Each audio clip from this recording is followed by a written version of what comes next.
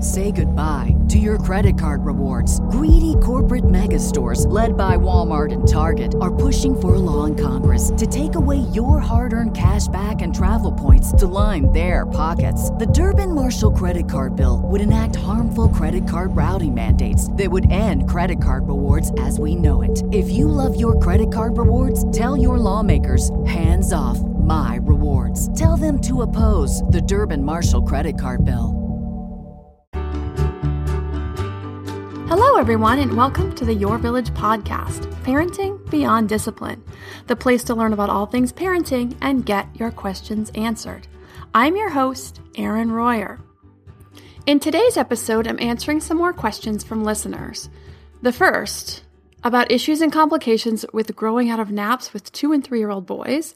The second question is from a mom of a 20-month-old about sharing and when to expect it, how to encourage it in age-appropriate ways, and working with another parent who has a different view on how to deal with sharing issue than you do. The first question is from Lisa, and she writes, "Hello, Erin. I love your podcast and listen to every episode. I appreciate your approach to parenting, and although I make a lot of mistakes, you know what, Lisa, who doesn't? I always look to your advice and reminds me what to strive for." And one thing I want to say really quickly about mistakes, and then I'll get back to Lisa's question, I don't know if I'd call them mistakes. I think they're opportunities for us to learn and move on and do better. You know, one thing I learned about parenting as I've moved through this process is my children give me a huge opportunity for growth.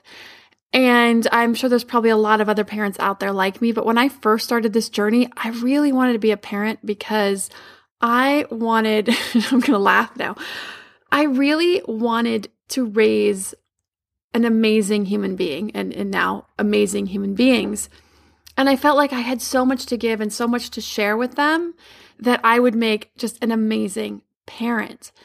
And that has all turned out to be true. But what's also turned out to be true, and the most surprising thing to me, is that my children have helped me grow as a person probably at least as much, if not more, than I am helping them become great people. So I don't think there's any such thing as mistake. You know, we do something and we learn and we move on and we grow. And those are just great, amazing opportunities. And our kids are going to constantly be pushing us to be better people. And when we take that opportunity and run with it, then it's definitely not a mistake. It is meant to be. It's meant to help us grow. And we are taking that opportunity to be the best that we can be while we're teaching them to be the best that they can be. Okay, so back to Lisa's questions. She says, "I have 2 boys, 13 months apart, ages 2 and 3. They share a room, and the routine for ages has been that they go down for a nap at noon and wake up at 2 every single day, and then have bedtime at 7. I'm very serious about keeping their routine like clockwork because it's the best way to keep their behavior manageable for me. However, recently they've shown the signs of dropping naps. It takes them longer to fall asleep until late in the afternoon, and then if they do nap, they stay up late into the night. All of the advice is the same. If they're showing these signs, it's time to drop their nap. But if they don't nap, they're completely melting down by 4 o'clock, and I can't even get them through dinner. It seems like overnight they went from having a 2-hour nap every day to needing 2 hours of high-intensity exercise every day. They're very high-energy boys, and if I don't get them lots of exercise, they act completely stir-crazy. But even after I wear them out, they still don't take naps, but they're tired and cranky. It bears mentioning that they dropped their naps right when we moved and started them both in preschool, 1.5 hours twice a week. Now, that was 6 months ago, and ever since, every day had been different with no consistency. Their dynamic is already draining me with them being 2 young boys so close in age, but this recent change in their behavior coupled with sudden boundless energy, I just feel our life is in total chaos right now. When we had the routine, we were all thriving and I could get a lot done. Without the routine, I'm so frazzled and burnt out I can't get anything done, even when they do fall asleep. I really want to get my life back and would love to hear your thoughts on this behavior. Thank you so much. Sincerely, Lisa." Well, Lisa, you're in an interesting stage right now. And by interesting, I mean frustrating. In reality, 3 years old, and especially 2 years old, is early to drop naps. For the 3-year-old, it's not out of the normal range. 2 is a little bit early. But the truth is, there's not a lot you can do to force their naps, obviously. So I think it's time to do some troubleshooting to figure out how you can make this new routine, this new normal, workable for you and for everyone, at least to the best of your ability. So I'm going to go through some ideas here. So there's a couple of areas you can attack. First is to try to make the day into more of a routine that their body clocks and their brains can get more in rhythm with. So some ways to do that could be working the preschool in more days a week so that that's more part of the daily routine throughout the week.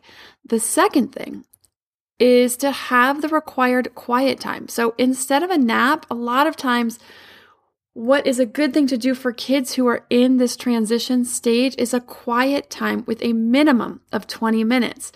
Now, what I did with my kids is started with a minimum of 20 minutes and moved it up to 45 minutes to an hour. They don't need to fall asleep, but they do need to rest quietly in their rooms and do something quiet. They can look at books, play with stuffed animals, sing songs, any number of quiet activities, even play with some Legos if you want to allow that, some toys in there if you want to allow that, or if you just want to see if they'll try to fall asleep, try to keep it to books or something else very quiet while laying in their beds and see if you can get them back to taking some short naps, because sometimes just letting them lay there and quiet down will be enough to let them fall asleep, and then not letting them sleep too long if you're finding that it's bumping into the evening time and they're not falling asleep at night. So they may fall asleep, they may not, and that's okay. And you would let them know this. You would say to them, you don't need to fall asleep, but this is quiet time, and I will come in and get you when it is over. Now, with 2 boys in one room, that may present a little bit of a challenge for you. If they will sit quietly together in the room, that would be optimal, but not likely. So you have to figure out another way to give them each their quiet time if this isn't going to work for them, if they can't handle doing it together. Either their quiet times are at different times, or you find another room for the second child, or any other number of options that you can think of that will work for your situation. Now, the other thing you may want to do if they're getting really tired in the late afternoon, they're not falling asleep during their quiet time, it's not enough to rejuvenate them, is you can shift their evening routine earlier so that dinner is earlier and bedtime is earlier, so you're not dealing too much with the crazy meltdowns throughout the evening. So you could try moving dinner to 5 o'clock and getting them to bed by 6 instead of 7. And this is up to you. And then here's another option that might be good just for your own information, and that's to track their sleep. How much sleep are they getting in a day? So if they're falling asleep by 7 and waking up at 7, then they're getting 12 hours of sleep a day. And this is just so that you can see if they're getting within the recommended range of sleep for their age. So in the class, Toddler Sleep and Beyond, I have a chart that I go over about how much sleep on average is needed by age. So by 2 years old, toddlers will sleep 12 and a half to 13 hours total. At 3 years old, the total hour stays pretty much the same. It's 12 to 13 hours, but they may sleep longer at night and may begin to stop their naps by 3. While some kids will nap until 5, and I'm sorry to tell you, Lisa, this is probably not going to be the case for you. I was always so jealous of those parents whose kids would nap up until they were 5 years old and then still go to sleep so easily at night. So for 2 years old, between 12 and a half and 13 hours total. For 3 years old, between 12 and 13 hours total a day. And then as they move towards 4 to 5, it's going to be 11 to 12 total hours of sleep at night. So you could track their sleep and see if they're falling within those normal ranges of sleep. And if they're not, then that's something you'll want to look at. Now, your kids are most likely on the lower end. So your 2-year-old may be only getting 12 and a half hours a day, and your 3-year-old may only be getting 12 hours a day. And that will be the normal for your kids. Now, the other piece of this is, unfortunately, sometimes we as parents need to manage our own expectations.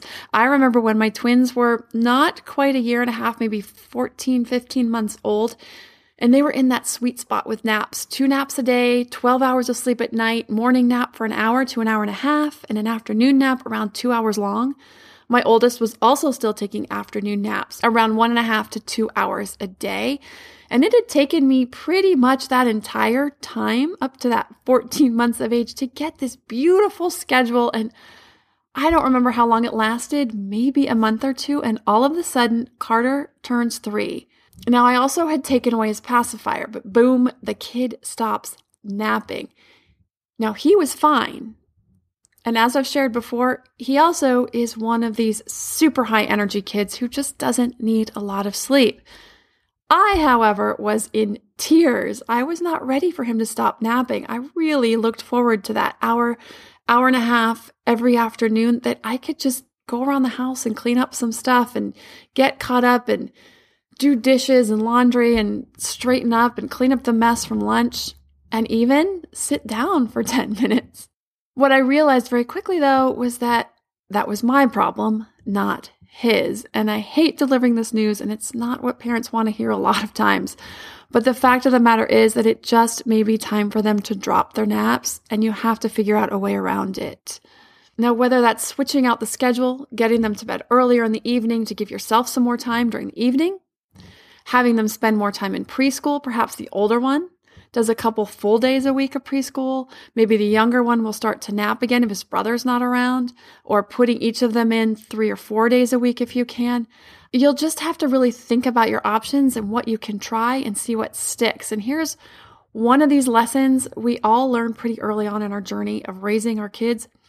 And that is that once we get everything all set up, beautiful and like a well-oiled machine, something changes and throws the whole thing out of whack. And then that we all have to try to get these pieces all working together again for the benefit of the most or the whole of the family. Now, the other thing to keep in mind, Lisa, is I know this isn't easy and I know this is a tough kind of gauntlet you're going to have to get through, and hopefully you'll be able to troubleshoot, get this smoothed out so that you're not feeling so stressed, so that they're getting a little more sleep and not getting so cranky at the end of the day. But regardless, just remember, this is a stage, that it won't last forever, that it won't last long, that this will work itself out. So get in there, do some troubleshooting, work on some ways that you can make this work a little smoother for everyone.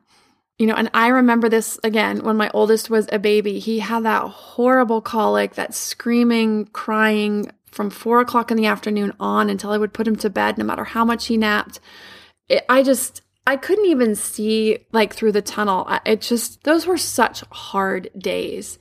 And I don't know why I didn't see it earlier. I think it was just being a new mom with a new baby, just thinking oh my gosh, I can't function. I can't function. But I think it finally hit me one day that, you know what, it's not going to last forever. He's not going to be 2 and screaming his head off from 4 until 6:30 every day. And here we are years down the road, and it did end, and it's all fine, and they're all amazing kids. Sometimes we just need to keep in mind that we're going to troubleshoot, we're going to figure it out, and we're going to make it better, and regardless, that it will get past this stage. So Lisa, keep me posted and let me know how the trial and error goes. And if you find something that really sticks and works and you're able to get their schedules a little more solidified and rhythmic, I want to hear about it. And if you don't and you're struggling, I want to hear about it. Hey, Parenting Beyond Discipline listeners. Ready to create a home that fosters love, warmth, and style? Look no further than Home Threads, your partner in crafting a nurturing environment. At homethreads.com, explore a thoughtfully curated collection of furniture designed for families who believe in positive parenting. From cozy reading nooks to durable playroom essentials, our pieces are crafted to enhance your parenting journey. Home Threads has an incredible selection of furniture, decor, and accessories like throw pillows, blankets, to snuggle under for family movie nights or reading time that helps you create the warm, cozy home that is the foundation for happy family memories. I love all the great pieces I've gotten from Home Threads to finish the look in my home. Gorgeous yet durable and cozy accent throw pillows, blankets, and some really cute wall decor.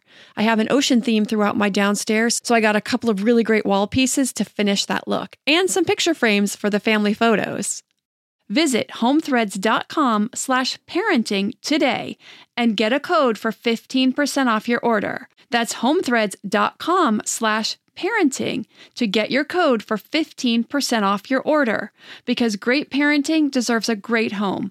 Home Threads. Love where you live. To me, there is nothing more important than my family's health and well-being. We all know the quality of the air in our home is important. But did you know indoor air quality can be up to 100 times dirtier than outdoor air? I've got to tell you about Puro Air. In 30 minutes, this device will remove allergens, dust, smoke, dander, and gases from the room.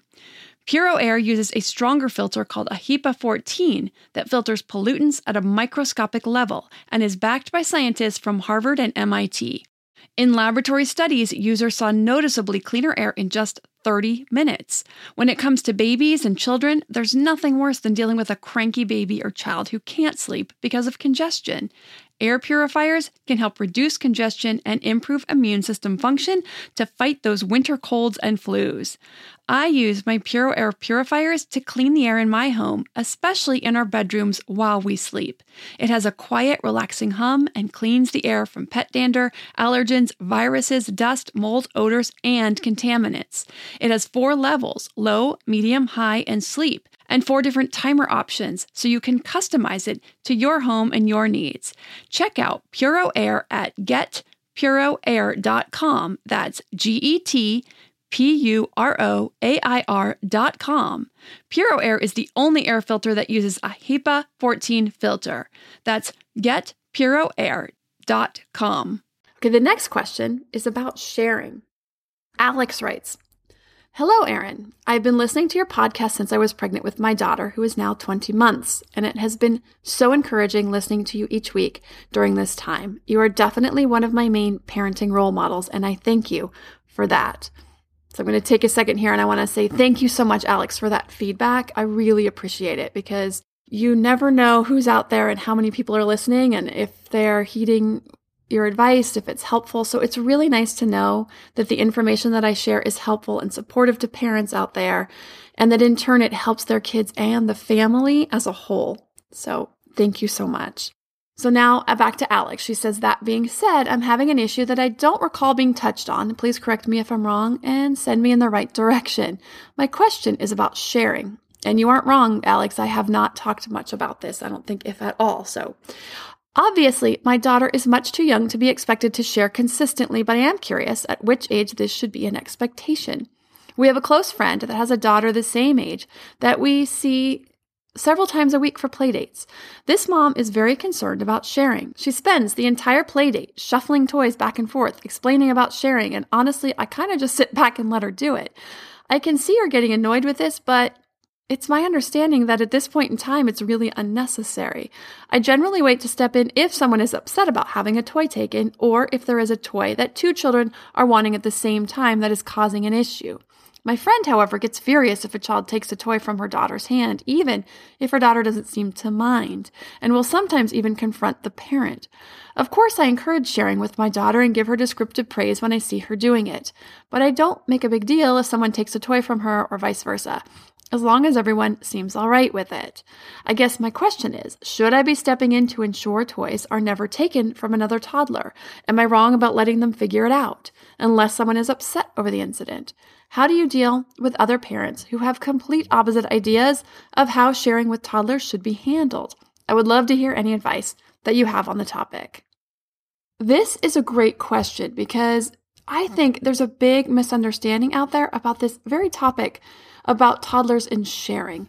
I know that for all of us parents who are engaged with our kids, that of course we want our kids to work hard in school and be successful and be happy, but also I think one of the biggest things that a lot of us parents want is to have kind, considerate, loving, caring children. And so the first thing our kids struggle with, of course, is sharing. And so many parents, out of the goodness of their hearts, coming from a good place, push their kids to share long before they're ready or can even understand the concept. So you're definitely onto the right track, Alex, with not pushing sharing at such a young age. I'm going to take a few minutes to talk about the development of self through these early ages. When babies are about 9 months old, this is when they start to realize that they are a separate person from their caregiver. Now, this may sound strange, but when you think about it, when the baby is in the womb, they're attached to the mother. And when they're first born, they're just getting their basic needs met. Comfort, feeding, affection, and bonding. We wrap them tightly. We hold them a lot. Their hearing and their vision is quickly developing in these early months. But around 9 months, the baby begins to realize, I am my own person.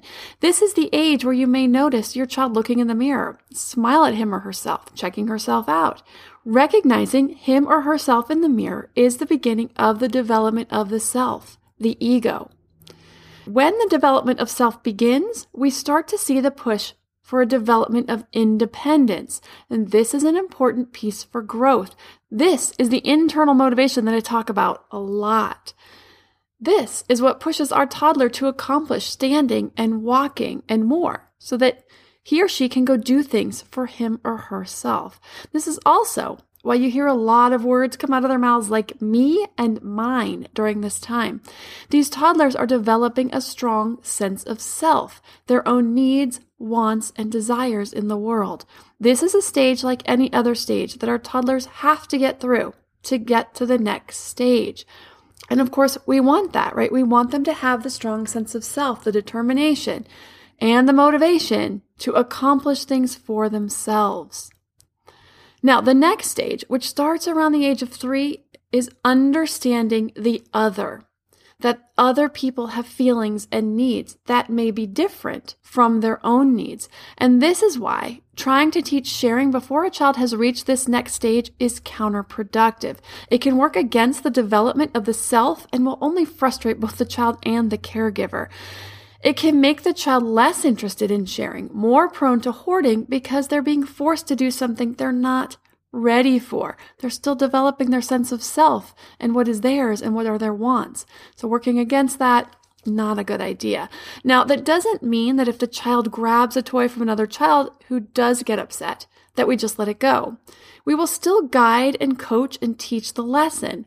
We would say something like, your friend Cameron was playing with that toy first. She is upset and would like it back, so please give the toy back, and you can have a turn when she's done. But just like you mentioned, Alex, if the child is not upset about having a toy grabbed, it's perfectly acceptable and even recommended to just let it go. What we don't want to be doing is forcing a 2-year-old to share or take turns. If a child is happily playing with a truck, it's not a good idea to jump in and say, okay, now it's Amelia's turn. It's important at this young age to let the child continue until he or she is done and moves on to something else. As we all know, toddlers are prone to do. They get bored after a bit and move on to another toy or activity. If it's a forced turn, then that child is likely to become more focused, overly focused on that toy that they're playing with because he or she begins to focus or ruminate on it possibly being taken away just as she gets into the play, which makes it even more valuable. So when it comes to sharing and teaching sharing, we can start to coach and guide kids around the age of 2.5 to 3 and expect sharing to be fairly consistent between the ages of 4 and 5, usually closer to 5. So basically, by the time the child starts kindergarten, he or she should be pretty good about sharing and understand this concept of sharing pretty well. Now, I go into this development of the self and other developmental stages and milestones in the class on Your Developing Toddler, where I discuss milestones of all kinds, large motor, fine motor, social, emotional, like the sharing, cognitive, and more, as well as ways to support the development in all of these areas, including how to coach and teach sharing in age-appropriate ways, including how a parent or caregiver or teacher can gently work with a child who is still struggling with the concept of sharing once they hit 3 to 3.5. And this class is on the website at yourvillageonline.com under the Health and Development section. If you have a parenting question you would like answered, please send them to podcast@yourvillageonline.com. Thanks for listening, and see you next time.